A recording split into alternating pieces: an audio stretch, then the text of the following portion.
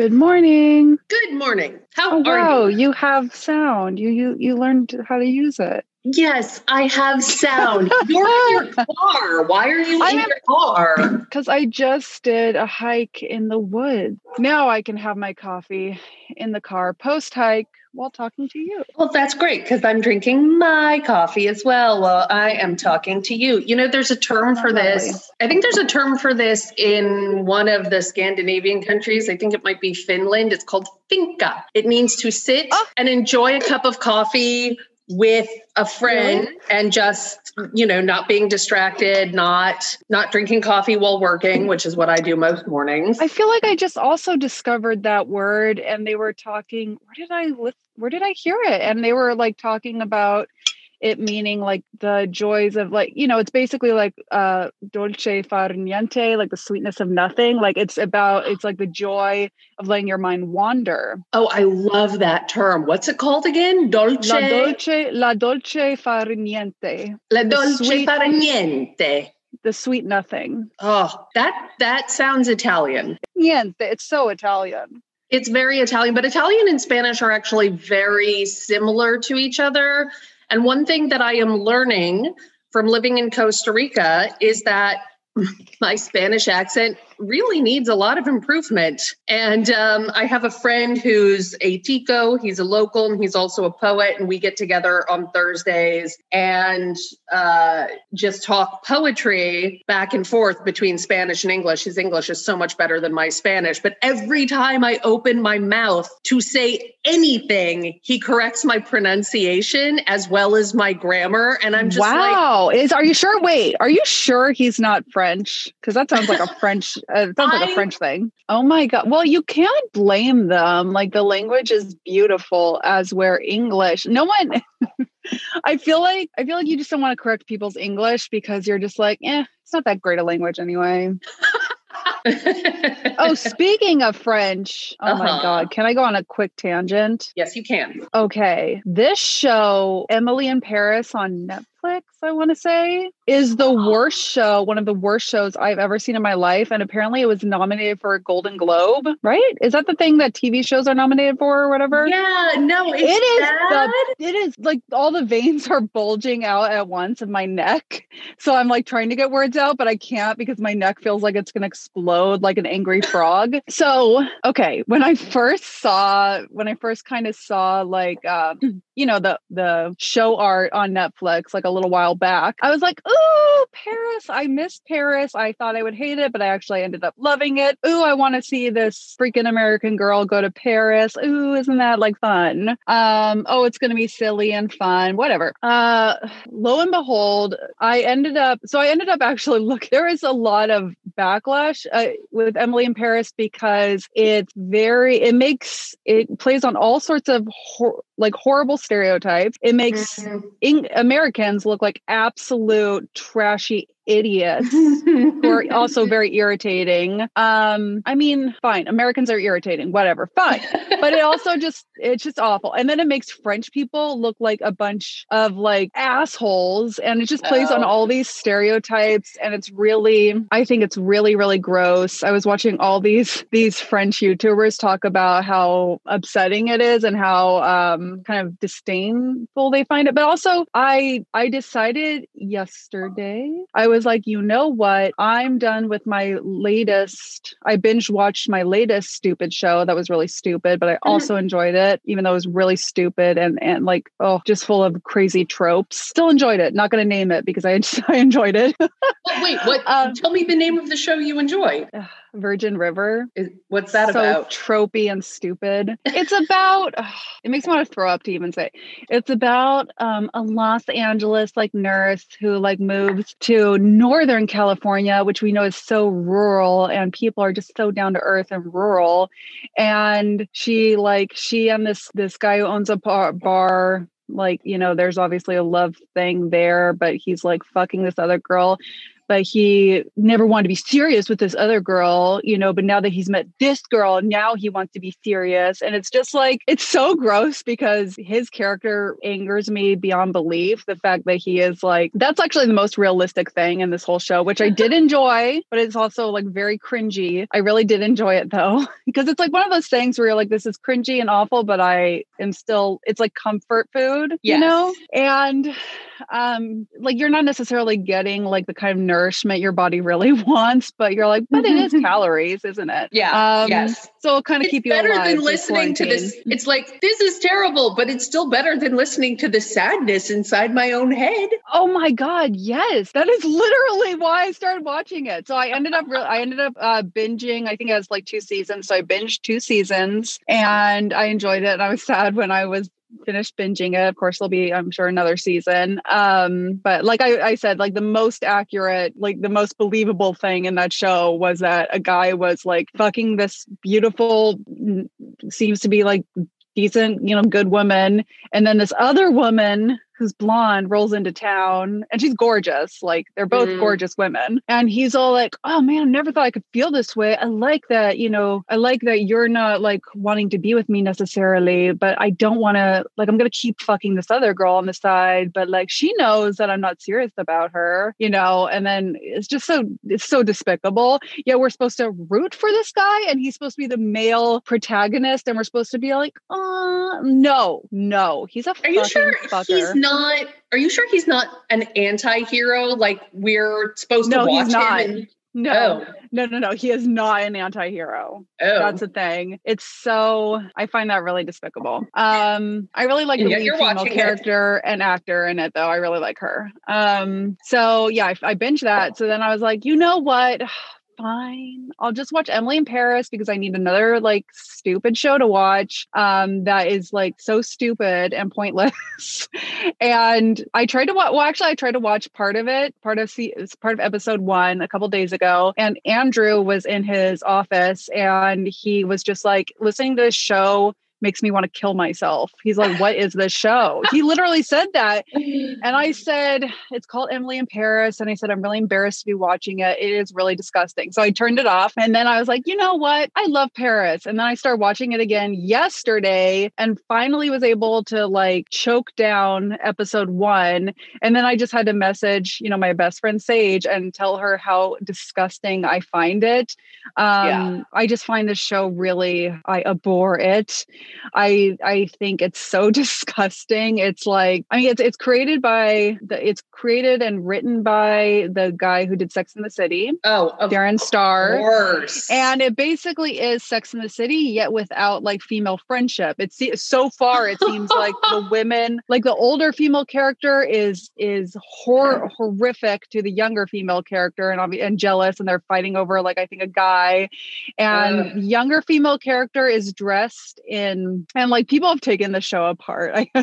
I guess it's nice art as long as art inspires feeling, whatever. So the lead female character dresses in these absolutely tacky, like high fashion tacky crap with like giant heels and I guess this channel called, I think it's called The Financial Diet. I think she took apart how much the clothes actually, like she did the calculations of how much these clothes cost because it was like Chanel and like, you know, I don't know, other brands that are also fancy. And the outfits cost like just thousands and thousands of dollars. But then you have the lead character being like, I don't know how to be glamorous and have that je ne sais quoi, like you French people. But she's wearing like an outfit that costs $4,000 to $5,000 with her hair and her makeup like done obviously by a makeup artist and not her. Standing there being like, I'm just like a regular American. And I'm like, go fuck yourself, Darren Star. It needs to balance because you cannot, I'm not going to sit here and be like, every single show needs to represent every single person and we just need to force the narrative one balls to the walls. I'm not going to sit here and say that because I'm like, then you basically destroy any sort of authenticity in art. but it needs to have a balance. Like, let's be smarter and wiser, but not artificially shove things too hard. Just balance. I don't know how to say that. Balance. No, balance is good. I think balance is almost always the answer. Yeah. You know what I thought was a really pretty good show for those reasons, but The Good Place, like in terms of trying to balance things, not so much about body type, I guess, but if you haven't seen The Good Place is about a girl who dies. She's a woman. She's an adult woman who dies, and she goes to the good place. And they had two Americans there. One, a European American. One was, I actually don't know what Jason's character is. I think he was like Filipino American. Yeah, he was American. He was from trashy Florida. Yes, he was, but and that was like the big thing about him being from trashy Florida. No, he was Jacksonville, Florida. But he was American. He was American, but he was like not of European descent. And I never really understood what his ethnicity was, which maybe is the point. I think I looked him up because I found him so sexy, and I was like, not his dumbness, not his character's dumbness. No, but if he didn't open his mouth, that sounds so wrong. Actor, oh man, and now I need to know. I think he's Filipino because I think I looked him up. I'm gonna have to do that. But then they also had a character named Tahani Ajamil who was Middle Eastern descent, but she had been raised in England. And then you also had a character named Chidi, who was from Africa, but everyone could speak English because it's the good place and like everyone can understand each other. So that sounded so problematic before. Like, everyone speaks English because that's how it is in heaven. It's like, no, that's not what we were saying. No, that's not what we're saying. We're just saying that everyone can speak the same language. And because it's a show made in America, everyone can communicate openly. Yeah. But anyways, I remember watching some kind of something or other interview with the creators, and they were all like, yeah, if we're going to go to heaven, we want it to represent more than one country. Like, we want to have characters from all over the world in the same place together. So yeah. So anyways, no, it's Kristen Bell, who is Eleanor. It's Jamila Jamil, who is Tahani Jamil. It's William Jackson, who is Chidi. And it's Manny Jacinto, who's playing Jacksonville. Jason from Jacksonville. And oh my God. And Darcy Carden and Ted Danson. She's and so good. Maya Rudolph and Mark Evan Jackson and Tia Sircar. Anyways, it's a great show. And I thought they did a great job intentionally of like balancing out the cast and making sure that it was a group that represents the world and not just this like Americanized or European centric view of the world. So I thought that was really cool that they did that. And of course it worked like gangbusters. It's one of my favorite shows. It's pretty fucking good. Yeah, it's amazing. You know what? What was our topic? When you were talking about Emily in Paris, you know what it reminded me of is it reminded me of how I feel about the Gilmore Girls. Oh God. Because I started watching it because I love looking at like these little New England towns and fantasizing. And fall and coffee and super, super skinny, delicate brunettes being like, I love cake and chips and I eat it all day long. No, that was another thing that like absolutely drove me nuts. Yeah. I'm just like, no, you don't. No, you don't. No, you fucking don't. No, you fucking don't. Yeah, I watched all the Gilmore Girls. I watched the whole season because I love the idea. Being a West Coaster, I loved I was like, oh my God, New England and like fall and like a little town. And some of the characters are so annoying. You wish they would get smashed in the head with a hammer, but not in real life because I don't believe in violence. No, you know what? But and like the absolute wealth. Like, I'm sorry, this is what I always say when I talk about Gilmore Girls, because to me it was the most upsetting moment. Was when, and I don't think this gives anything away. I don't think this, our good friend Chris was actually watching it with her daughter. And I told her this was so upsetting, but, I didn't want to spoil it for her. There's a point when Rory the daughter of Lorelai, who's like going into college years, she is so fraught with and so upset and just like going through a really hard time because her dad and her grandparents are fighting who gets to pay for her to go to an Ivy League school. And that made me want to smash my fucking TV while I'm sitting there filling out my goddamn FAFSA form so I can fucking go to school and be all like, please let me get an education. I really want one. I really hope like I can get some financial aid so I can actually just get a fucking education. That made me want to, I just want to smash my TV. No, so I had a very similar experience with Gilmore Girls that you're having with Emily in Paris. It's like, I wanted to watch it because I wanted to fantasize about living in New England and working at the Independence Inn and being surrounded by these quirky characters and watching the leaves turn color. It was really good fantasy fodder. But then they would throw in things like that, like exactly like that, where there would be, because there's earlier on, it's similar stuff like Lorelai is so upset because her parents are offering to pay for her daughter's education or trying to like give her money for a house. And she's like, I'm trying to show that I'm independent. And I'm just like, I cannot relate to this. I think most of us can't relate to this. Most fucking people can't relate to it. Most people are like, just like, please God, I hope I can make rent this month.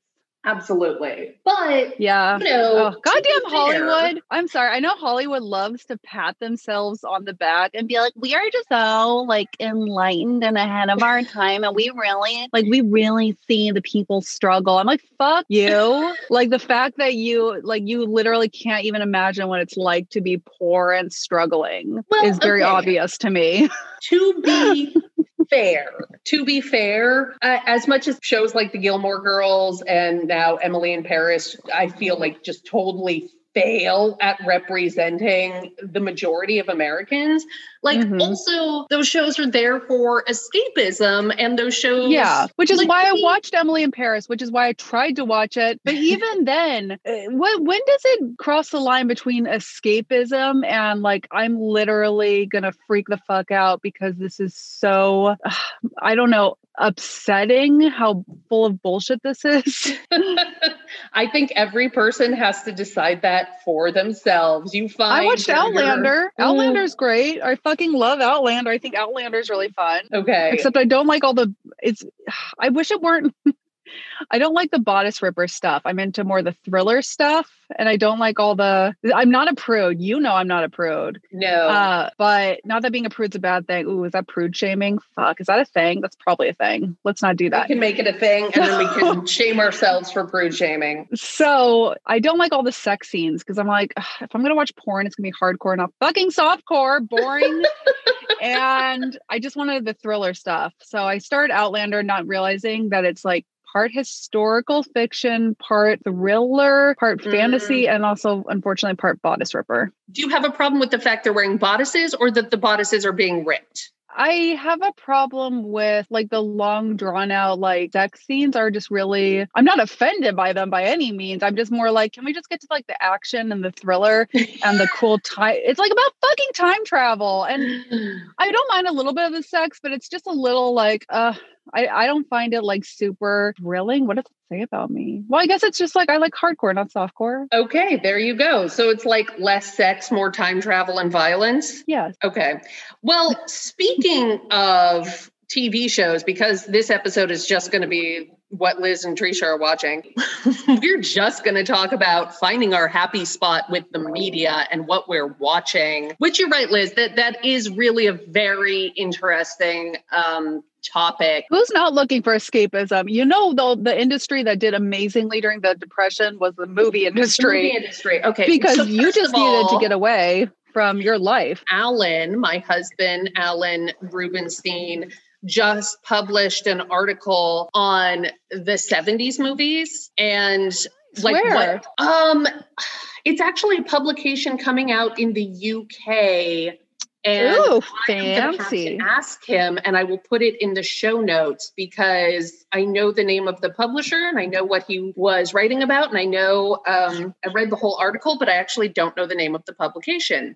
Bad Trisha. Trisha. But in any event, he was talking about basically the difference between the 60s and the 70s. And it was like the 60s were looking in the media, the 60s were looking at the younger generation and all the things they were doing. And it was kind of treating them like a freak show. And everything was very bright and colorful. And it was all about sex, drugs, and rock and roll, but it was very hollow and empty. And then in the 70s, they started taking a more honest look at what was going on in America that was causing all the young people to want to, kind of rebel against the 1950s. And they were showing kind of the way people were feeling disenfranchised and alienated after the war. And it was a much more authentic look at kind of the sadness of the generation. And that's why you went from like all of these bright colors to this, if you think about the 70s, it's all this like, army green and mustard yellow and all of these colors that were not primary colors and more muted and everything. And all of these like landscapes that are a little more desolate. So yeah, I mean, there's definitely like this back and forth between society and the media, and some things are there as escapism. Some things totally misrepresent the culture and just are trying to make fun of it or have fun with it. And then other things are there to, as Hamlet says, put the mirror up to nature and show us what we look like as a culture. What do you go to? Like, what makes you happy in terms of your media? Like, what are the shows that actually put you in your happy place? Okay, I really do love period pieces because, I think now you're actually seeing this real emergence of this cottagecore community, which is funny because, so cottagecore, to define it, cottagecore is like an aesthetic appeal harking back to the 1800s and more like, cottagey, gardeny, raising chickens life, which I've always loved because we also grew up kind of, raising chickens and goats. And so but before it became a thing, I remember I loved to buy these magazines called like Romantic Country Magazine. And I was like really hardcore, like anything that was like 1800s. You and I grew up partially in, Paradise, which burned down to the ground a couple of years back. And I remember we would have like these pioneer days and we would do like butter churning. And I just remember that being like the best thing ever. I'm like, I love this, churning butter, and like, oh my gosh, so much fun. So awesome. And I told that to Andrew recently, like it was so great. And he's like, that sounds awful.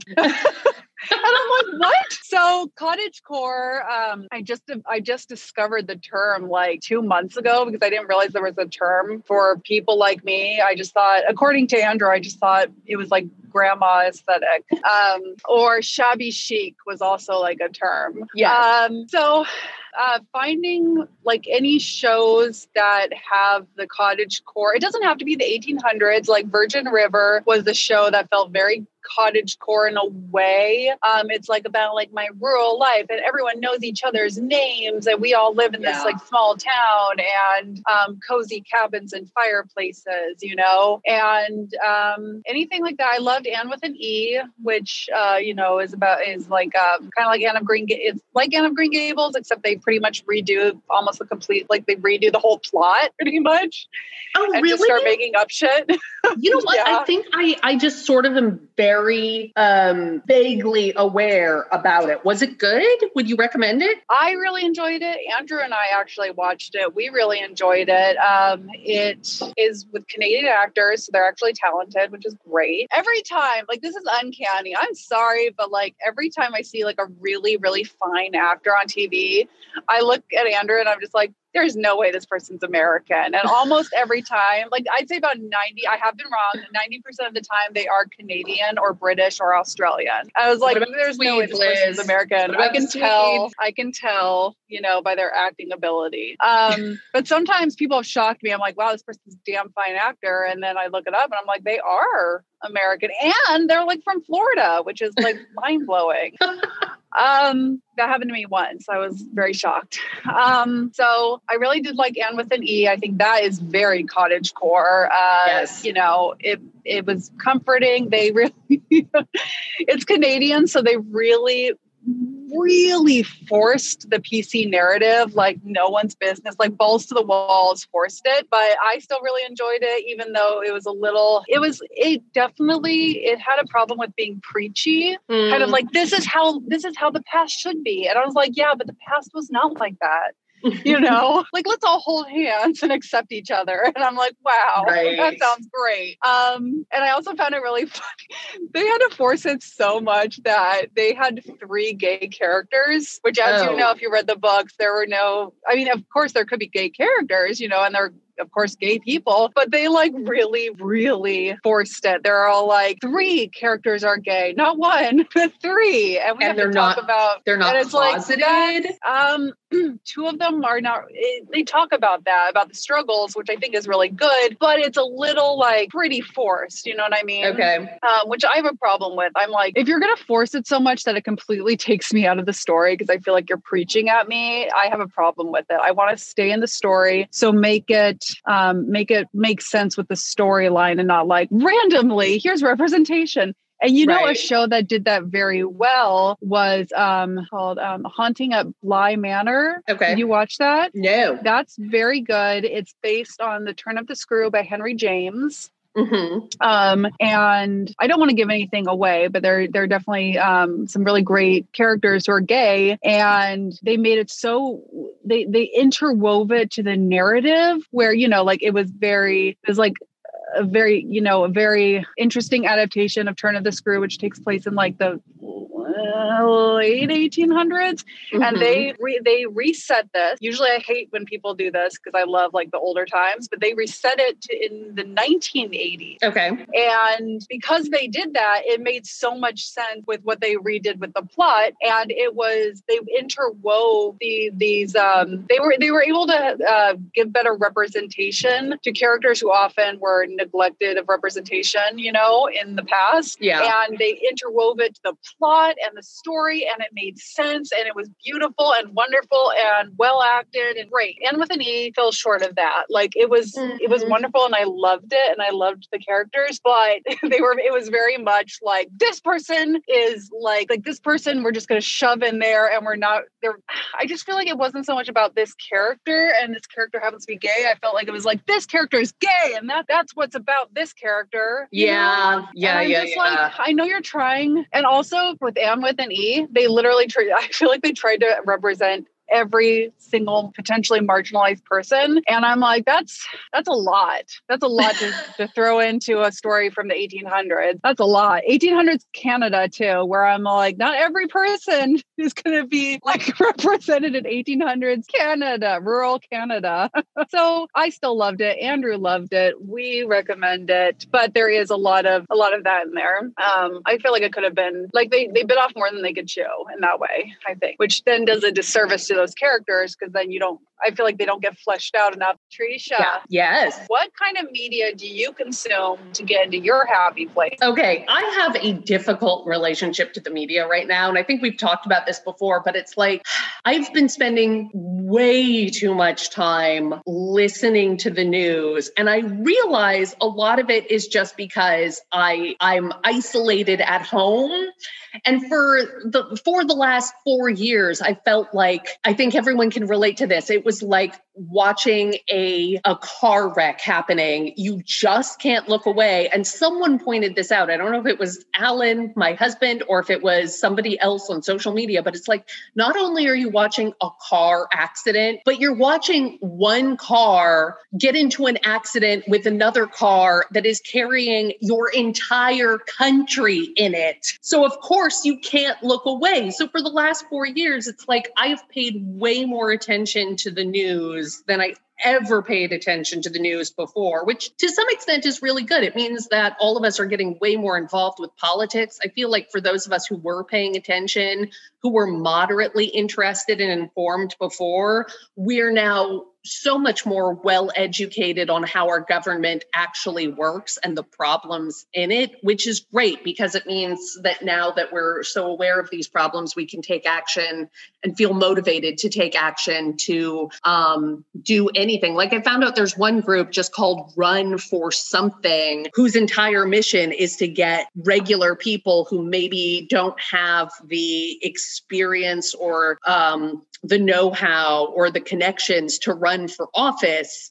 It trains them to actually run for office. So you're getting much more, you're getting more people who have otherwise been kind of marginalized and disenfranchised now taking the reins of power of our government. So I think that's awesome. So like this thing of listening to the news obsessively definitely has an upside to it. But I also realize in a lot of ways, I'm just listening to it because over the past 4 years, I've also developed like a friendship with the news anchors in some way. I'm just like, oh, Chris Hayes, Anderson Cooper, Mika, Joe, how are you doing this morning? Just tell me what's up in your lives and what's your take on the local politics. So I actually find myself, even if I don't listen to the news because I'm not in the mood to like find out what's going on in the world. I just feel like if I don't hear certain voices after a couple of days, I'm just like, oh, I wonder how Chris Hayes is doing today. I haven't seen him in a while. And I wonder how, how Chris Cuomo is doing. Like Chris Cuomo had, he had COVID for a while. And it was like, Chris, are you okay? I'm starting to like just develop these pseudo relationships with the news anchors because they're talking to me about what's going on in the news. And sometimes I'll like turn on things like TYT with Cenk Uygur and Anna Kasparian and John Idarola and JR and Francesca, and I'm just listening to them because if I don't hear them for a while, I miss the sounds of their voices. So I don't know. I've become more aware that I get this adrenaline rush too. Like I think we all had this adrenaline rush feeling every time we turned on the news, and that can be really addictive. I'm not being hyperbolic there. You really get addicted to the adrenaline and the anger and the rage of feeling like you're fighting against this big evil. And then you feel kind of good because you're like, I'm on the side of good. And everyone that I'm listening to right now is confirming my beliefs. And so I feel like I'm part of this group of warriors, and I feel so good about being on the right side of history against all those evil people who are on the wrong side of history. So you just get all this adrenaline. And so right now I'm kind of recognizing that, and I'm realizing, well, I still want to be involved in politics. I still want to give to causes that I care about. And I don't want to be ignorant of what's going on in our government or turn a blind eye to it. I do want to stay involved the way that we were getting way more involved in the last 4 years, but I also don't want to become an adrenaline junkie and be listening to the news all the time. Like our mother, basically. Our mom is that. And no, I can totally relate like this. Like if you were, in the world, the wizarding world of Harry Potter, and you're all like, yeah, we're all against Voldemort, except for the absolute fucking assholes who are Death Eaters and for him, dipshits. And then Voldemort, gets defeated. Spoiler alert. Voldemort gets defeated, and then you're all like, well, now what? Yeah. I guess we just take out the rest of the Death Eaters. I don't know. No, there's still so much to do and so many ways to be involved. And there's so many challenges that are going on right now in the world. We all should still be involved.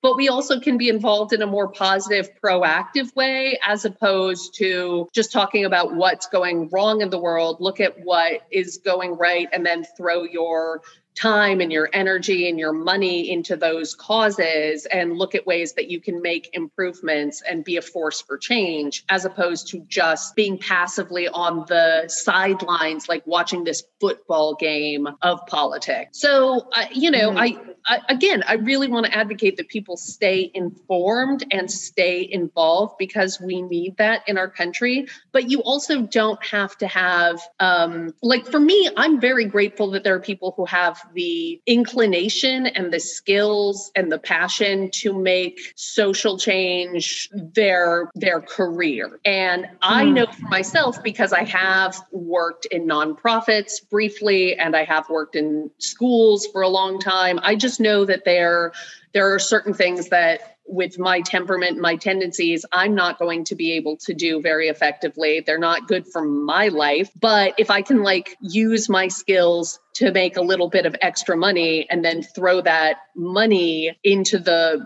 into backing other people who do have the temperament and the inclination to spend their whole life working in politics or nonprofits or other fields that are making these big changes, if we all did that and we all were informed voters, then I think that would be enough to make really big changes. So, you don't have to take it all on completely on your own, but do take a little time to do your part. So anyways, I mean, I think that's very off the topic of what media we get for our happy place. So that's been the media that has given me how do I want to put this? This has been the media that has been giving me like an adrenaline addiction. That doesn't sound like a happy place. It's not. So I've been thinking about like, what media should I be consuming to put me in a better place, not turning, not just turning a blind eye to what's going on in the world or abdicating my responsibility to be an active helpful citizen in the world, but like, what can I do? What's the right balance? And what are some of the other media choices I can make to be putting myself in a better place? So I'm not just angry all the time watching the news. So I don't know. I've been trying to consciously look for more podcasts that are happy and healthy and supportive. As you know, I love the By the Book podcast, which I think is really funny and vulnerable. And then, what I've actually found is like, it's been really hard for me to just watch TV and movies lately because I just feel so amped up all the time that I feel like it's hard for me to just sit and focus my attention on watching or consuming something. Like when I want to relax, I'll usually listen to a podcast while also doing something else like cooking. I think, I think you could say, considering that cottagecore has now become such a huge thing, and with what you're saying and with what I'm going to say, like I feel that a lot of us are coming down from our adrenaline addiction. And I think that really touches on it because I feel the same thing. I'm like, I can't just sit and watch a movie. I have to sit and watch a movie and then maybe work on something for work, I'm going to sit there and enjoy my coffee and just let my mind wander. And then after about 8 minutes, I'm like, let me call our parents, and make sure that they're okay and lecture them about safety regulations. And then let me call Trisha, and then let me lecture her about marketing maybe and check up and make sure everything's going okay with that. And then maybe let me just go ahead and check my emails because, there might be some stuff there. And it's almost like I can't just fucking sit and la dolce far niente. God damn it. No, so what was it? It was the night before last, actually, Alan came to me and he was like, hey, here's a crazy idea. Why don't we actually do something together this evening? And I was lying in the hammock at the time and I said, it was sweet. But I said, you know what? I actually need to just lie here in the hammock and feel full of anxiety and scroll through my news feed instead. So he actually was kind of butthurt, which is weird for him because Alan is usually the very self-contained person who's like, hey, just do what you want. You need to do this, go do this. I'll go over here and do my thing. He's not at all a clingy husband or anything like that. So I was actually surprised because he's like, yeah, every evening you're off doing something in the house. Like you never just sit here and watch a movie with me or a TV show. And so last night we actually took the time to make a movie night. And I even said, let's make it as though it's a real movie night where the movie starts at 7:00. And if I'm not there, I'm going to miss the previews and everything else. So we have to do it at 7:00. And we made some popcorn and I made myself a little pina colada and we had some ice cream and we ate way too many calories. And yet you still were 95 pounds because TV. No, we were not. We were absolutely not. But yeah, I'm trying to find some more movies and TV shows that are a little more uplifting. But here's the thing too, like when it comes to watching TV shows, it's really hard to choose something with Alan because Alan, like movies are his art. With Alan, he really wants to watch good stuff, things that are artistically stimulating and interesting. And a lot of the time, those films are not the fantasy take me away from my difficult life kind of movies. And for me, because I spend most of my normal work hours, like reading poetry or reading great literature, when it comes to the evening relaxation time, like I want to watch something that's escapism, but I also have this, I only have so much tolerance for a certain kind of escapism, like, because I'm still me, I'm still sort of grounded in some kind of reality. So it's like, if you go too far away from my reality, I can't escape with you because I'm just like, all I can see is the fakeness of it. And I'm just like, I can't buy into this escapism. I'm just looking at this going, this isn't real.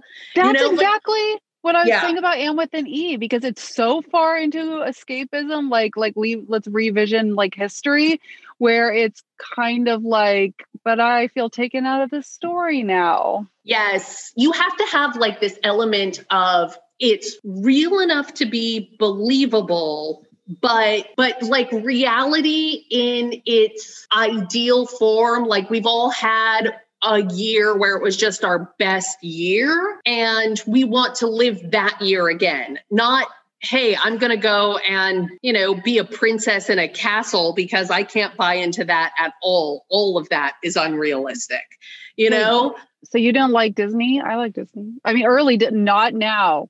I fucking hate Disney now. I love the Disney Renaissance, right? The 90s, like Little Mermaid all the way up into Mulan. Well, everything after that was crap. I think that's actually kind of, it's a little bit of the paradox because when you when you go so far into fantasy where it's just like, look, guys, we're not presenting you reality at all. We're presenting you with something that is a total fantasy. And you can tell that we're not trying to mimic reality because we've got a mermaid, we've got magic wands, we've got flying things, we've got, reality has flying things, but we've got like flying unicorns. It's like, okay, now. Okay, wait, that's called a Pegasus, not a unicorn. A unicorn lives in the forest and a Pegasus has wings. So I feel like that was really upsetting to me and my mythological desires for accuracy. First of all, is the plural of Pegasus Pegasi? Or is it Pegasuses? I think it's just Pegasus, like how elk, the plural of elk are just elk. Okay. So do Pegasus live in a forest? Do they live on a cloud? Where are they found? I think they are found from my personal knowledge that I'm going to make up right here on the spot, I'm pretty sure they originate from Mount Olympus. They live somewhere in Greece. Shut up. And unicorns live in fucking like the United Kingdom / Great Britain, whatever. Duh. Okay. That's like just obvious. Yeah. So finding the right thing to have a relaxing, uplifting experience with media is like this combination of finding something that is unique and interesting, that does do a good job of actually exploring something real and human, but also in a way that doesn't make me feel like I'm in school and I need to be taking notes. And there's Oh my God, yes. That was really well. That was like I was trying to digest that while you were saying it. Wait, so it's something that still you can relate to as a human being, but something that's not so preachy where it's like I need to take notes or like yes. it's so like we're doing a lesson today. And I'm like, I just want to watch a fucking show. Can you fuck Right. off? And it's so hard to do that because a lot of the times, like Alan will show me previews for shows or movies where I'm like, yes, that definitely looks artistically stimulating. That looks very well done. That looks very thought provoking. How about we watch that at about 9 o'clock on a Monday morning in a classroom where I can take notes on it? That's and exactly ready how for I it. feel. That's exactly Yes. how I feel. Andrew actually makes fun of me every night and he like gets upset because he's like, "You want to watch this show?" And I'm like, "No." And he's like, "Well, I don't want to sit out here and watch Bob's Burgers." Because every single night to zone out, I watch Bob's Burgers or The Golden Girls or It's Always Sunny in Philadelphia. I just want to fucking zone out and enjoy my life. I don't want to have to like be stimulated by things that like I just want to be stimulated in a laughy way, you know? Well, so Bob's Burgers. All right. So I'm going to tell you because I've been thinking about it now, like maybe my top shows and movies that I think really do this very well. They make me feel like I'm growing as a person and I'm exploring something authentically and I'm a little bit more uplifted at the end, but I'm not so far removed that everyone's unbelievable. I think it's just, okay, here's actually going back to Gilmore Girls. It's funny that you say that Andrew, if he hears Emily in Paris from the other room, it makes him want to kill himself. Because when I was watching Gilmore Girls, Emily in Paris makes me want to kill myself.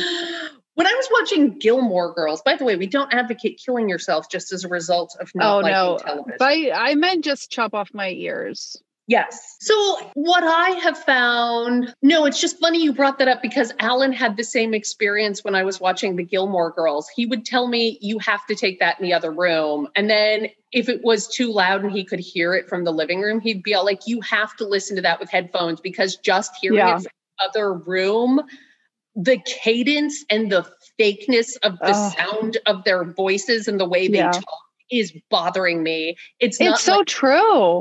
they sound, you know what Gilmore Girls sounds like? It sounds like when you're in theater and they make you do a speed read through your lines. That's what it fucking sounds like. It sounds like no one's really digesting anything. Yes. They're just like speed reading through my lines. And I'm like, that's not very believable. Well, no, and that's the thing. Alan's like, no human beings talk this way. No human beings sound this way. No one's listening to each other. They're just trying to get this witty dialogue out, and it's not even that witty. So it's not witty.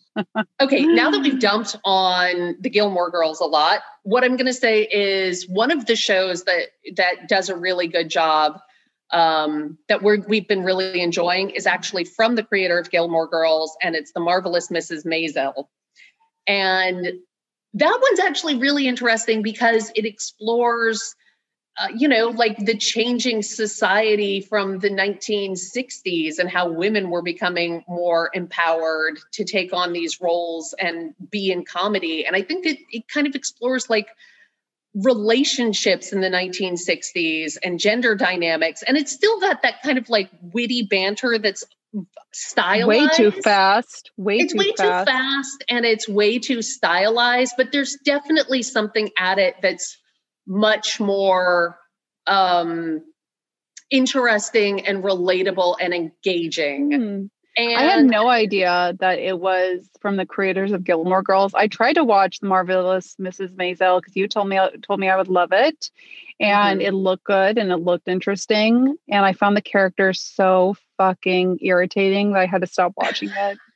I think we felt that way the first couple of episodes, but I think after a couple of episodes in, like, again, it's still highly stylized, but there's a lot more going on under the surface. And I think the characters become much more relatable and engaging. So I would give it another shot. Watch it till the end of the first season, but you might not like it. I've already like been down that road and I'm just like, I guess I like what you said, like how the dialogue sounds so stylized. I guess that's what I really don't like about it. It just feels so inauthentic. But it's weird. I can like things where I'm like, that's not the picture of authenticity, but I don't know. It has the same problem as Gilmore Girls, where I'm like, shut up. Like, shut the fuck up. That is so, like, the dialogue is so fucking fake. Okay. The other one that I want to piggyback off of on that is, speaking of things that are unrealistic, Jane the Virgin. Loved Jane the Virgin. And here's the thing. Like, it was really good, though, because it had really real authentic moments. Sorry, go ahead. No, you're absolutely right. And that's the thing. Like, they had this very highly stylized plot device where everything was like a telenovela in terms of what happened. You know, you had like characters had identical twins resurface out of nowhere. Sorry, spoiler alert.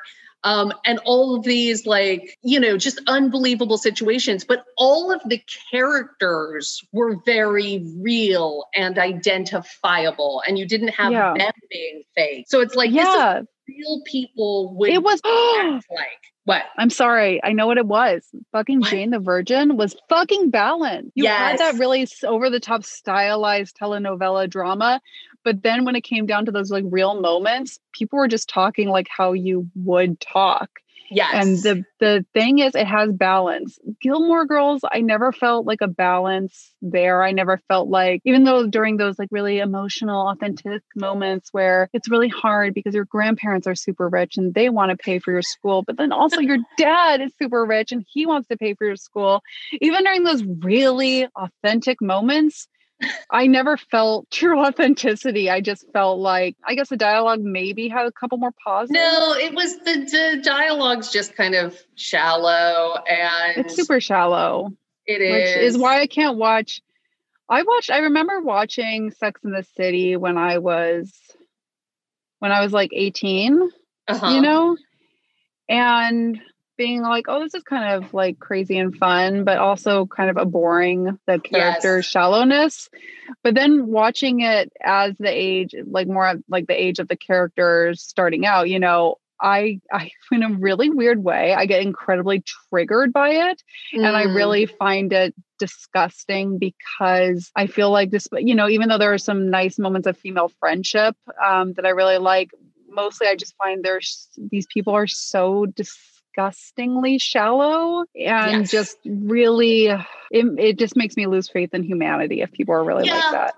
I agree. I mean, and maybe like that's what we're really looking for is stuff that makes us feel like our faith in humanity is restored just a teensy tiny bit more. Oh yeah. Let me give you the TV ones. Let me give you just like my top five countdown, okay? For watching things in quarantine and getting a sense of, this is like the escapism for the smart person. Okay, TV shows. And they're not all modern. You can definitely be rewatching some of these. But I would probably go with, here's one I don't know if you've heard of, but you should absolutely watch, which is called Dead to Me. I know you've recommended that. Yes, it's with Christina Applegate and Linda Cardellini, and it's Dead to Me is awesome.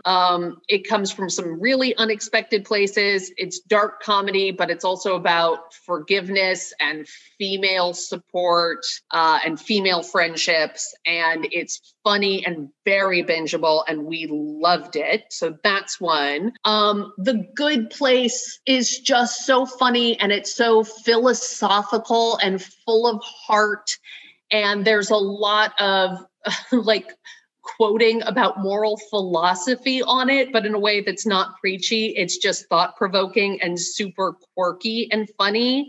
And then speaking of quirky and funny and shows that quote philosophy and have great quotes from great literature, like my number one go-to show that I really wish I hadn't already seen it, because if I hadn't already seen it, I would be loving to binge watch it right now during quarantine. My number one go-to, I think you know this, is Northern Exposure, about a guy named Joel Fleischman who comes from New York City out into the boondocks of the Alaskan wilderness and encounters all of these quirky people and quirky characters who are out there connecting with nature and getting away Who from are somehow, civilization. but they're somehow still believable. Like they're quirky, but they're like believable quirky. Well, and you know what's really funny about Northern Exposure? I realized, like, living in Costa Rica right now. Living in Costa Rica right now, it's a lot like a tropical version of Northern Exposure. A lot of the people that we meet are here because they wanted a simpler life, and they're from all over the place. I've got a friend from Paris. I've got friends from Germany. We have friends who are just from San Jose, Costa Rica, who moved out to Playa del Coco because they didn't want to be in the big city here.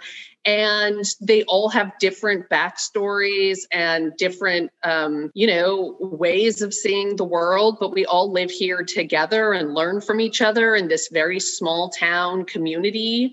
Aww. And it's really heartwarming to be here right now because you get to see what it's like to have just this mix of societies all together in one place with the common love of like walking on the beach and getting away from loud music. It's wonderful. Ugh, that's not true. I'm sorry, but that's so beautiful, Trisha. First of all, I'm going to say that. That's beautiful.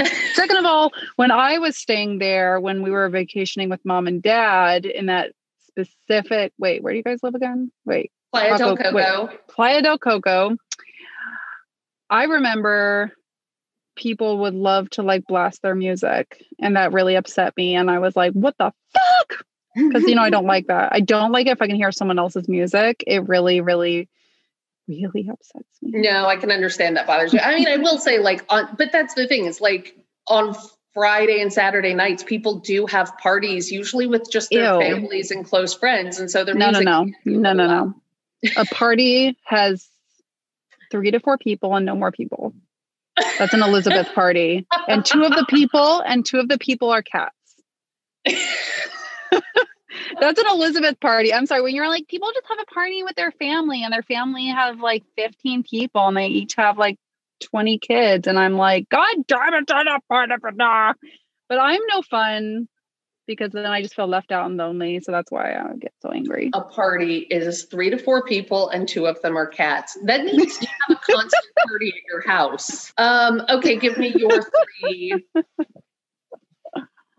Okay, if I would come up on the spot. So for movies and TV shows, like I will always recommend until I'm 90 years old, I'm probably even longer, like in my next life, probably.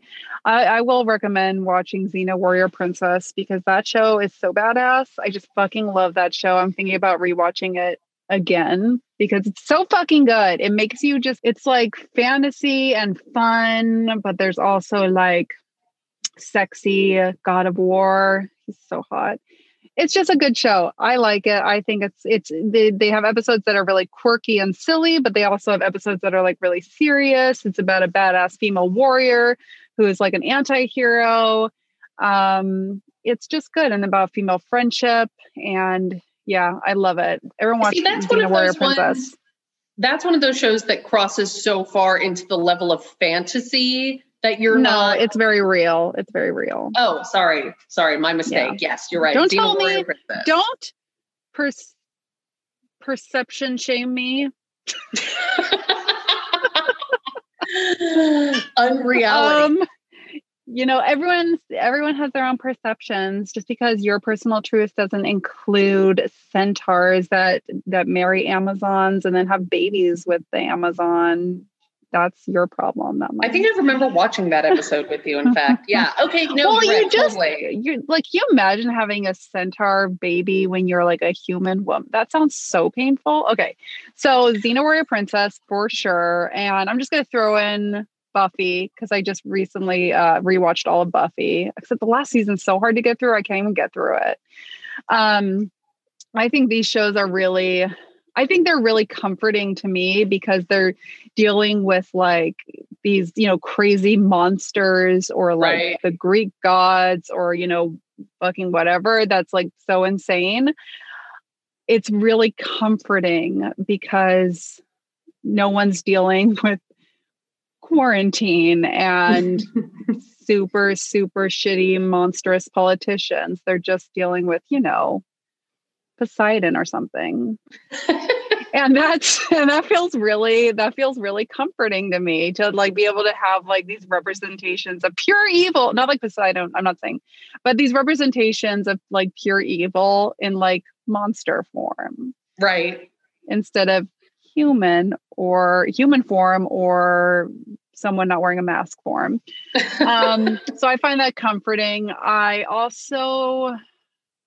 think, when we're going to talk about feeling good, the Great British Baking Show. I was so expecting you to say that. Yes. Yeah, there is totally. nothing, there is like, whenever I feel really fucking down and I want to feel like everything's going to be okay, you watch some fucking British people bake and then talk about their baking as if they were surgeons.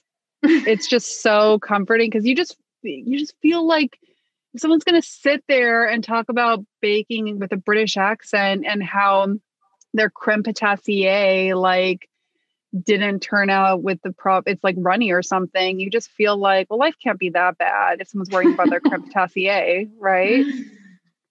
Oh, so, I don't know. For me, I think for me, that's another one of those ones that might be very enjoyable, but I would also feel like it would encourage me or peer pressure me into getting out a sifter and trying to make perfect cupcakes. No, I can't watch it without all of a sudden being like, I'm going to be a baker too. And then go in the kitchen and do something that I may regret for various reasons. Yeah, absolutely. I think so. I mean, trigger warning for the Great British Baking Show. I don't see how someone could watch that and not be all like, I'm going to go in there in the kitchen and I'm going to fucking just real quick whip up like a pavlova or something. I really want to make a pavlova, but I just don't have the patience. What is a pavlova? A pavlova is, so like you have like the top layer is like a meringue, you know, like a hard meringue, I believe. I may be wrong in this, but hopefully I've watched enough seasons of the Great British Baking Show to know a couple things. It's like a hard meringue. And then you have, I don't know if it's like, you have some sort of custard in the middle, like if it's creme pat or something. And then you have like berries. So it's like cream, lots of berries, and then like a hard meringue shell. And it's all stacked up. And we actually had it at Uncle John's, Uncle Cousin John's birthday. We had it at his birthday. They had a pavlova, and that was my first and only time ever having it. And I was like, this is the best thing I've ever had. Oh, I love that combination. And I guess you could make it like gluten-free, right? Yeah, you probably could. Definitely. Because it's just a meringue, which is gluten-free. And then you could probably, if there's anything in the, so you know what? It's healthy. It's gluten-free. Hey, I'm also going to recommend that people listen to Elizabeth and Chris's other podcast, which I mentioned last week as well. What is it? The great it's called exercise shaming show. No, we are anti-shaming. Well, at least Chris is. No, it's called Brazen Fit, Deconstructing Health and Fitness. Okay. So deconstructing health and fitness. And it is basically, I know this sounds like lame, like to say like it's real talk about fitness and nutrition, but it really fucking is. And guess what, everyone? Guess what? We don't push any sort of bullshit supplement, fat burning crap where it's like, you don't have to do anything. Just take this fat burning crap. We don't push that. Yeah. I want to make one more plug, and I saved this for last because it's the most recent and it was super good. But last night, the movie that Alan and I watched was a recent movie. It's one of the Oscar contenders. And I have to be careful about recommending this because I don't want mom and dad to find out about this movie. Because it will give them disturbing. It is going to give them entirely the wrong idea. The movie is called Nomadland. The movie is Frances called McDormand. Yeah, the movie is called Nomadland with Frances McDormand, and it's one of the most beautiful, heartfelt movies that, again, it could look like, oh, this is a really serious movie and I'm going to feel like I'm in school if I'm watching it, because it deals with some political issues and it deals with personal issues and stuff like that. But it was so beautiful and poetic and engaging to watch that I was like, it goes on for like 20 minutes where nothing happens and you still are riveted and like, pause it. I have to go get some more, I have to go refresh my drink, but I don't want to miss any of this. I love really atmospheric movies if there's like a sensual component. It's beautiful. It's atmospheric. It's got a lot of these gorgeous shots of America. So just if you haven't... Where does it take place? America. Let me tell you. Wow, thanks. Oh, because she's nomadic, so it's all over America because nomad? Yeah, say that again. So it's nomad land, so she's nomadic. So that was probably stupid to be all like, where does it take place? Well, like around, because the nomads. Oops. It takes place in the American West, and just the basic rundown of the movie is that there's a woman who lives in Nevada, and during the Great Recession, she loses her job and her husband passes away. And so she decides to live out of her van. I think she loses her house. Oh, God. You're right. Mom and Dad can't see this. Yeah. They're already that close to doing that. Instead of living in her house, she moves into a van and she meets other people who are also intentionally nomads. A lot of them are nomadic because they have very, very limited means. But some of them, it's also because they love the culture, and she meets other people and they help one another out and they form friendships. And one of the things that's really amazing about the movie is there's only 2 actors in it, only 2 professional actors. It's Frances McDormand, who is so engaging and watchable. And then it's, I forget the name of the other actor. He's in a lot of John Sayles movies. I don't know what that is. Most people probably would not know him, but Alan knew him. And because you guys are pompous film buffs. We are. One of us is anyways. I remember Alan got really upset with me because I told him I love Forrest Gump and I thought it was a really good movie. And he just looked at me just so, I don't know, he just looked at me like, oh, you're so quaint. I don't know. Okay. So it's Frances McDormand and David Strathern.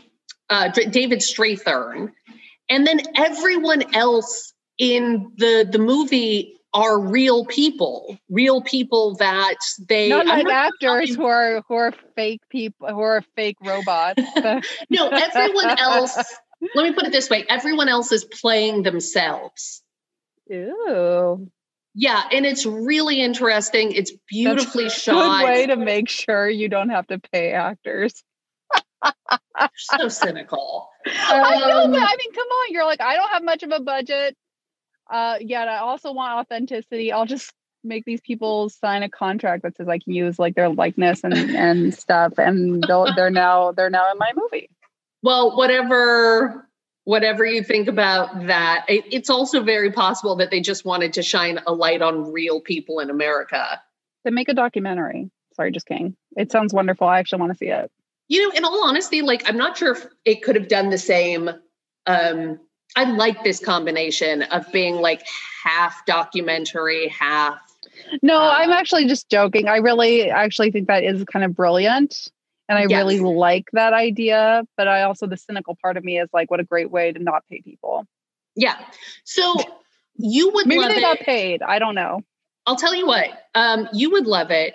Mom and Dad would love it, but then they'd be all like, let's sell our house and buy an RV and go across the country. We can't let them watch it. We cannot. Yeah, so no, here's what you do. You have to wait until after they've bought a house. And then they can watch it. Yes.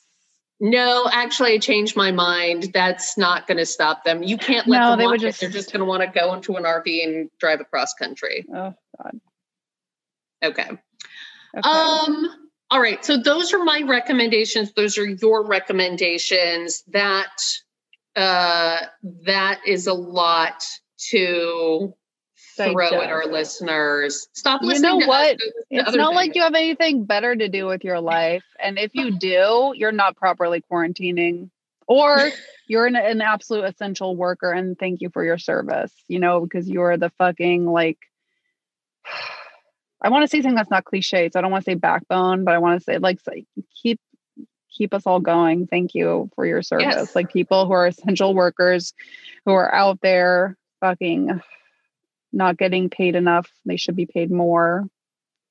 Absolutely. Thank you for your service. All right. Well, that wraps us up for this episode of In My Happy Place. Get out some popcorn, pour yourself a beverage of some kind, and work on undoing your addiction to adrenaline by chilling out in front of an actual movie. Oh, yeah. That sounds, yes, let's all do that. All right. Thank you, Trisha.